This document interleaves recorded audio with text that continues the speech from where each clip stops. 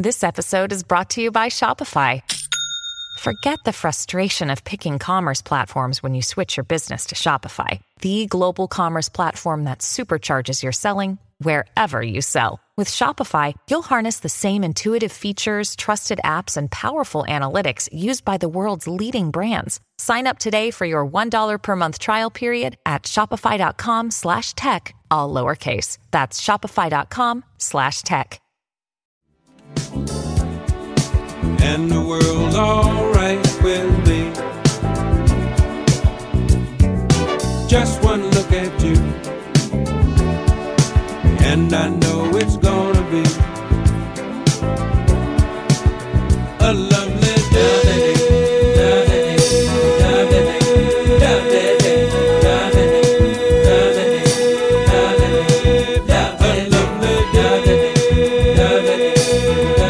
Yeah, it doesn't ring a bell. I used to see this band perform this song live in Montreal at Brutopia.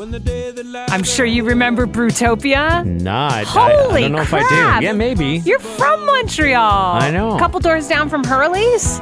Okay. I know Hurley's is. Yeah. Well, Brutopia was... Brutopia was a bar that when Hurley's was full, you would go to.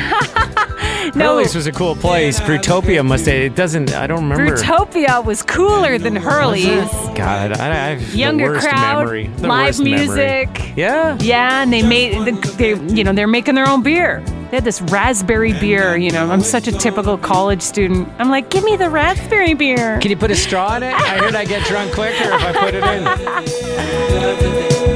I honestly, you guys never are heard ripping this? on me because I don't really know this song, but Crazy. even hearing it, it kind of sounds familiar, but I don't. Wasn't it just in a commercial too? Yeah, recently? it was like in a Gap commercial. It's been in a million commercials. Who watches commercials now? Actually, I do. I'm an idiot. I find myself on weekends. If the TV's on, I'll start flipping through the TV. Yeah. And even though it's a movie, I might even be able to watch without commercials on Netflix or Amazon Prime or whatever, all the services I subscribe to, I'll still find myself watching the TV version. I know. And then it's got commercials. And it's the too worst. much effort, though, to go Yeah. find it on demand. I know. Especially if it's a movie like The Fugitive or something. Yeah, exactly. It's not worth it to go look for it because I've seen it a million times, but or Shawshank Redemption, All the time, You're yeah. just going to watch it because it's got ya. And you never think you're going to watch the whole thing. You always think, I could put it on, but I'm just going to watch this a couple more segments or yeah, something. yeah. Oh, this is good. Before you know it, the movie's over, and all of a sudden you're into the Breakfast Club now with commercials again. You're like, what am I doing? It's the I Breakfast know. Club. I've seen it 100 times. It's always good. It's never not bad. Yeah, Breakfast Club is a pretty good one. I think my kids watched that one and liked it. Maura, Actually, you my one haven't I daughter. haven't seen it yet. I can't believe Really? that. I haven't seen it yet, guys. I forgot about that. I don't know how that one escaped me, but I missed a couple of ones. Even Ferris Bueller's Day Off, I didn't see till later. What about 16 Candles? No, I was a bit young for that. I Yeah, think but I was so was I probably, but eventually you start watching them. You get to them. 16 Candles, you got Pretty in Pink. Nope. You got Breakfast Club. Nope. These God, are all by the same director, right? yeah, Like Ron Howard? no, not Ron Howard. I don't know. Does this song, it doesn't have any meaning to you then? Yeah. It has meaning to me, just not a visual meaning. Oh my God. Every time I hear this song, I just jut that hand up. Yeah. Yeah, man. Still frame as he's leaving. Yeah. John Hughes is the guy who's responsible for all those movies. Yeah. You know what other movie John Hughes did? He did E.T. No, he didn't do E.T. Is that Spielberg? Yeah, he didn't do E.T. Well, what did he do? He did, I'm pretty sure, Home Alone, I think, is John Hughes. I think the Home Alone series, at least the first two, if not, I don't know if he would have been a part of that third one. Didn't the third one just go straight to video? I don't know. Look up Home Alone director, and I'm pretty sure you're going to get John Hughes on that bad boy. He did Home Alone, yeah. He did What Uncle a- Buck, Planes, Trains, Uncle Buck. Weird Science, Weird Science. Pretty in Pink, 16 Remember Candles, when that Ferris guy Bueller's- went... Was that the movie where the guy went down on the girl and he was wearing the Vader mask and she thought it was her boyfriend, but it was a nerd? No. That wasn't Weird Science. What movie was that? That was Nerds. That was Nerds. Wasn't there a movie just called Nerds? I was like, what the fuck is this? Yeah, it was full on rape. It was one of those movies that you watch it today and you're like, that is inappropriate. It was Revenge of the Nerds. No, that's what it was called. Revenge of the Nerds. And there was that scene where the nerd pretended to be somebody else, slept with a girl, and then he went down on her. He didn't sleep with her. He went down on her, and then because he pretended to be the boyfriend, right. and then she had the best oral experience of her ever. life, and then she fell for him, and then realized it was a nerd, and nerds are really good in bed. But it was rape. It was rape in every way. It was crazy. I think I heard they're trying to do a modern take of Revenge of the Nerds. That scene will not be part of it. That scene? Oh my God. Yeah. Well, that's what they do now is they just recreate movie I after know. movie. We've run out of ideas, right? Yeah, exactly. Like RoboCop, all the big ones get recreated. What, are you going to land a principal role in a movie and turn it down because I don't do remakes? I only do new content, okay? Yeah. Fresh ideas over here. What's a remake that was better than the original? I guess you could say like... It has happened once in a while. Yeah. Where you the Dark Knight trilogy. Yeah, but that's not a remake. That's just it's like a different iteration on the same character. Yeah, it's not just the same movie, but done differently. Slightly. I guess. What about the one A Star Is Born? Of course, is a remake. The Bradley Cooper. Yeah, Star Is Lady Born Gaga, and comes in at number 2 for a remake that was better than the original. So that's not the number 1. Oh yeah. Although these are so old. Scarface is number 7. There's not a. Is there? Yeah, an there is an original original Scarface. Yeah, before Al Pacino. I'm pretty sure. Yeah. Oh These my are God. all old movies. The Fly. I guess there was a remake before the Jeff Goldblum. Even the Jeff Goldblum version is almost. I mean, I was certainly way too young to have watched that movie when it came out. That was crazy. Oh, Ocean's 11 was pretty great. Ocean's 11 was pretty good. That was a remake, but the sequels, I thought, the second one was okay. The one that jumped the shark was the one where Julia Roberts ended up, she was playing Tess, but then also pretended to be Julia Roberts in the movie. Was that the third one? Ocean's 13, maybe, yeah. I forget. Whatever one that one was in, where that part happened, that was the stupidest thing, and it ruined it for me. And then I was out. But I did like the first one. Yeah, me too. Brad Pitt's character was so hot too. He was dressed very well in that movie. Great suits. Yeah. Scent of a Woman comes up. Scent of a Woman. Who's in there? One that I would know? I guess it was originally an Italian film from the 70s that they redid. Oh, Scent of a Woman. Yeah. Yes.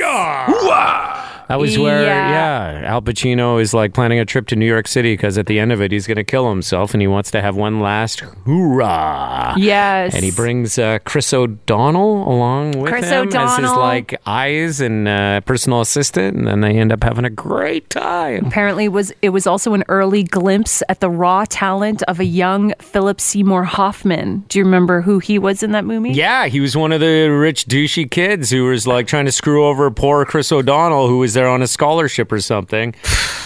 Philip Seymour Hoffman, that wouldn't be the first time he played some rich douchey kid, because if you've ever seen The Talented Mr. Ripley, he was a rich douchey kid in that one as well. Was he? I'll tell you something though, it looks pretty fun to be rich and douchey.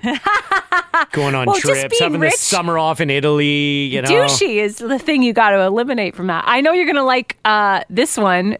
Bram Stoker's Dracula is said to be better than the original Dracula. Well, wasn't that the one you liked? Because that's got Gary Oldman, my longtime collaborator. Honestly, I don't think I ever saw that. I don't think that's what I was talking. I brought that up. Okay. I don't think I've ever seen any of those like old Dracula movies. Speaking of horror, it was a pretty good remake. The new It. I thought the new It was not bad. Yeah, well, the first one wasn't really a movie. It was a TV series, I think. Yes. People love that movie. Yeah, I still haven't seen it. My kids have watched it. I just see that clown and I'm like, I can't go down that road. That is terrifying. So you know how I told you I recently bought some VR goggles with my daughters? We all chipped in together to get the Oculus Quest 2. There's a game. I haven't played it yet.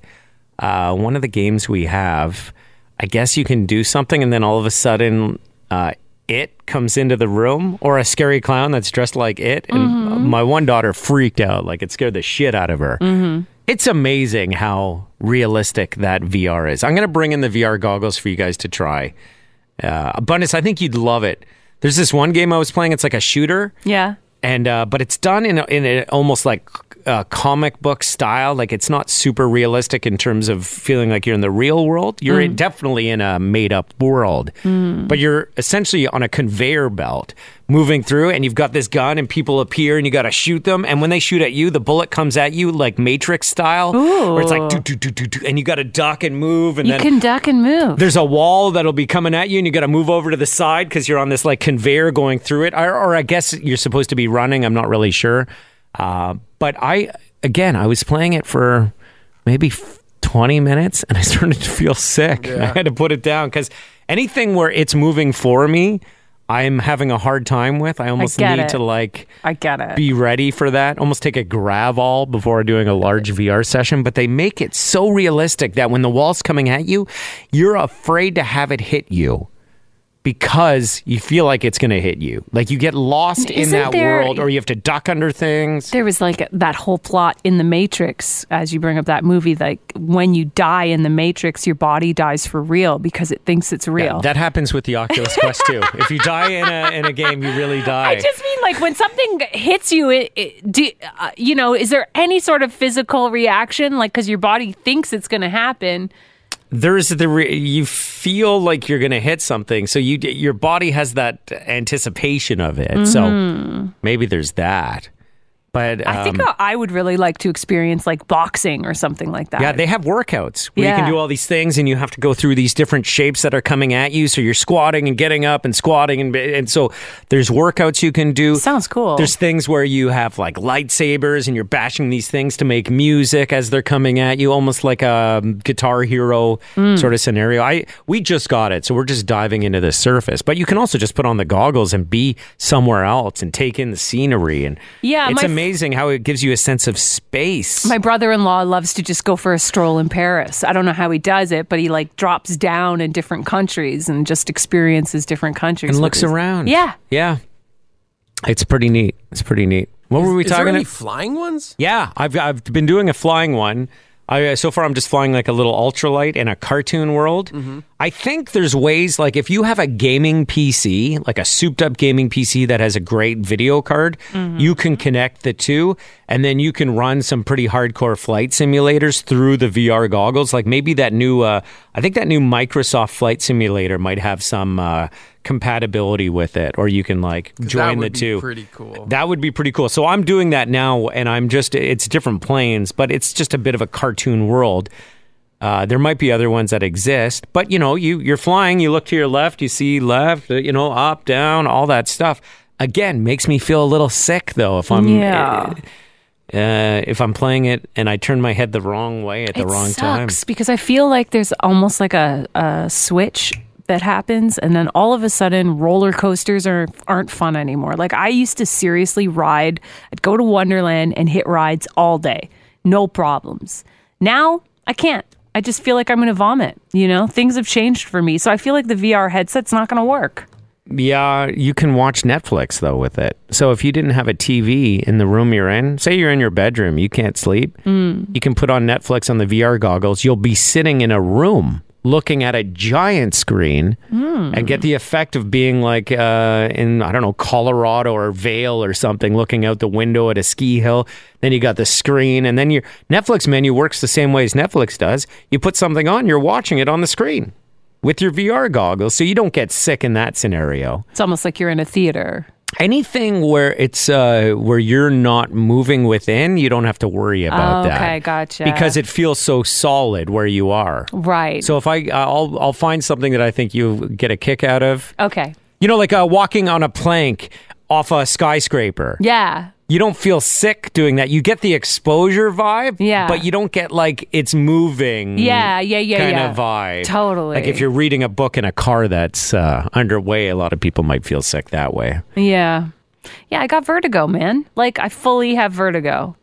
Yeah, I feel like this could trigger it if you were using them the wrong way. And it sucks. It sucks so bad. I remember I got it when I was pregnant, or I had given birth to my daughter. She was like 4 months and breastfeeding. I couldn't look down when she was breastfeeding. Because that would give me a vertigo trip. I couldn't look up to kiss my husband because that would give me vertigo. Yeah. I had to keep my head at an even plane. And this went on for like 6 months. Do you guys want to know what the number one remake was? Like the remake that's better than the original? Nope. Let's wrap up the podcast right now. See ya, everyone. Goodbye. All right. You don't have time for it? All right. Back to a song I don't ever remember hearing, but you guys think I'm crazy because of it. It's Bill Withers. No, I'll give it to us. You know what? After that build up, I feel bad because it's like a movie from the 40s. The Maltese Falcon. Apparently, it was originally made in 1931. They did it again in 41, and that version was better. Yeah, I've never seen that one. Yeah. The Maltese Falcon. Never seen it either. Heard of it. Sometimes those old movies, man, the pace of them they're so damn slow to get through. What's the most famous movie of all time? It's usually Casablanca. No, like there's Citizen Kane. Yes, thank you. It's often at the top of the list of greatest movies ever made. Citizen Kane. Mm-hmm. I remember watching that, going, "Oh my god, this thing's so slow." And then you get to the end, Rosebud or whatever the thing that was some stuff out. It was not very fulfilling after seeing that, based on the hype that was around it. Even though it was a cool movie, cinematically, as someone who studied cinema at Concordia University, the thing that was remarkable about that film was that it was the first movie to ever have like one long take, and they did this one long take, no editing off the top. I can't remember how long that shot was. It was like a 2-minute shot, which would have been very difficult to do back in those days. I know, but whenever I saw that movie 2015, it didn't feel as cool. Kind of like watching Goodfellas. There was this amazing scene that they had with this Steadicam. Yes. That was newly available at the time, I think, where they're walking into that club and they're going through the back way. Yeah. And they set up the table that's special for them to see whoever it was performing. Yeah. And it was this big, long scene. And I think it was the longest single shot that had ever been used in motion pictures. Mm-hmm. Now you watch it, you don't think twice about it. It doesn't stand up to the test of time. Well, it stands up. It's a great scene, but it's not like, whoa, because it's been done again in other ways. So like Citizen Kane, it's almost like you need to put on your 1940s glasses or whatever and bring yourself back to that time in order to appreciate it fully. Oh my God. You guys would have died because studying cinema was like, you just watch these old movies. We did like whole semesters on silent movies, and our prof would play like really weird music of his own selection to go along with the film, which didn't really feel right. But he said if you went to the movie theater, there'd usually be somebody playing the piano up at the front. Yeah. So he thought that it was justified that he would play his own tracks while we watched these movies. Yeah, sometimes though, those choruses give you an appreciation for them. So do you now find yourself like gravitating every once in a while to a silent movie? Could it make you like them? Because I took, for example, at McGill, I took a summer class when I was living in Montreal, and it was called The Art of Listening. The nickname was Clapping for Credits, and it was like learning about different forms of classical music and different eras. Yeah. And while it was kind of I took it as a bird course, it gave me an appreciation for different styles of classical music and gave me an education so I could say, I'm a much bigger fan of Baroque style music than I am, modern classical, where it's all just like crazy noises and stuff. I think the thing that it did for me studying cinema is that it kind of ruined movies for me because it was, I remember our one professor said, like, there is no accidents in film. Everything is put in the frame for a reason. Everything's cut for a reason. Everything's lit for a reason. So don't think there's an accident that happened. Like, it's all there. There's some symbolism behind everything. Why do you see a cross? in the window frame. That means something, everything means something. So it kind of ruined, now I'm psychoanalyzing. That could be bullshit, though. That could be complete garbage. That's like people dissecting paintings that were painted 500 years ago and them saying, oh, the symbolism. This is just like people who think too much and get too deep about stuff. What are you talking about, man? I'm saying that sometimes people find shit, they make shit up in movies and in art in any form, and they dissect it in a way that I bet you the creator would be like, interesting. Kind of like songs. You ask an artist what a song means. The truth is, it was probably just a bunch of words that sounded good at the time while they were making it with a little bit of a meaning, but people dive deeper into the meaning. They find their own meaning and stuff, and then they take that as like truth. I can agree to an extent, but I think when you're talking about someone like Leonardo da Vinci, who understood sacred geometry, his paintings weren't made by an accident. When you look at a director like Stanley Kubrick, everything in that frame is there for a reason. For a Sure, reason, you're talking about the elite of the elite. Well, that's who we were watching. Yeah, but you're telling me like John Hughes when he was making Weird Science, that in the background, if it was a painting of something,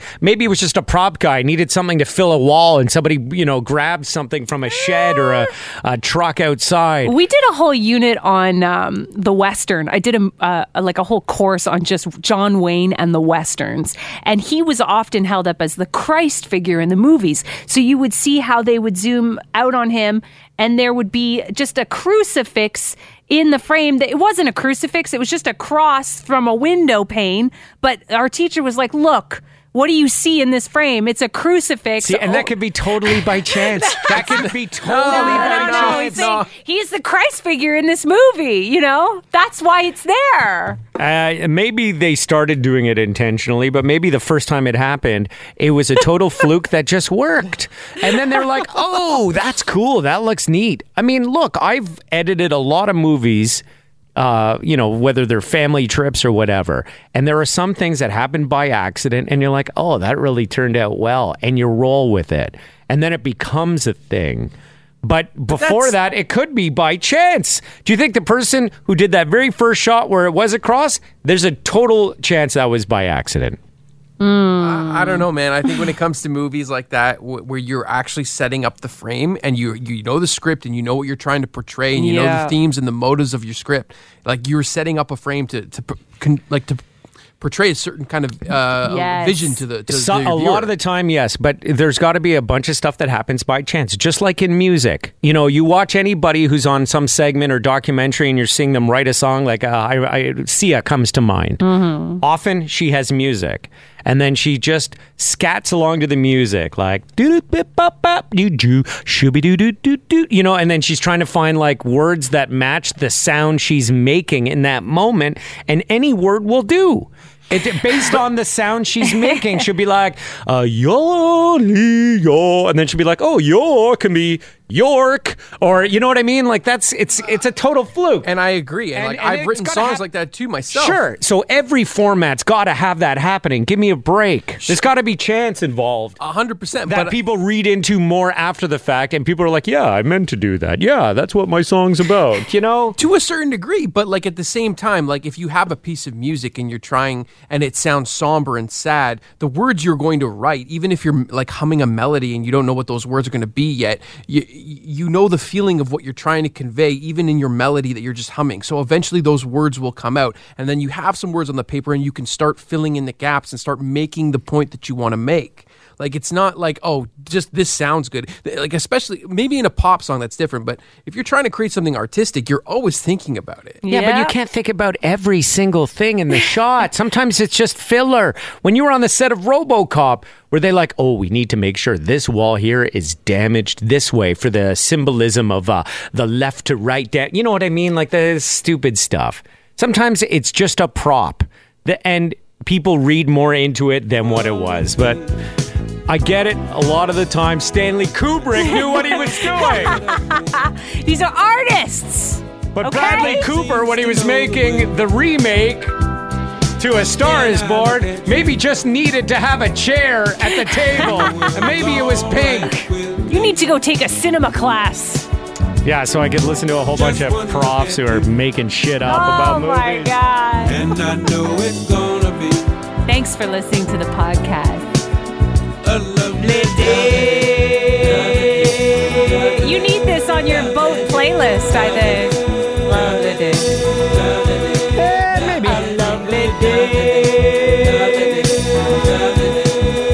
Maybe for when I invite the 70-year-old friends that I have to come on board. You guys will love this. Let's put on my Bill Withers playlist. We'll see ya. Seemed impossible to face.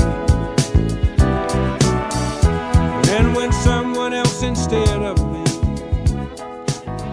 always seems to know the way. Hi, it's Shauna, and I might be a bad parent because my kids think French fries are vegetables. Hey, it's Ryan, and I might be a bad parent because I went out for wings when my wife was in the hospital after giving birth. Johnny here. I might be a bad parent because in my house, the tooth fairy gives pocket change. But we're not alone. Len emailed us and said his 6-year-old daughter's Tarzan moment going from love seat to lazy boy by curtains made him more proud than any dance recital. And Andy left his 2-year-old at the rink. All right, guys, I'm sure we're not alone. Like Andy's kid. For stories and confessions like this, make sure you check out our podcast. It's called Bad Parents, and it's available wherever you get your podcasts. I left a glove at the rink.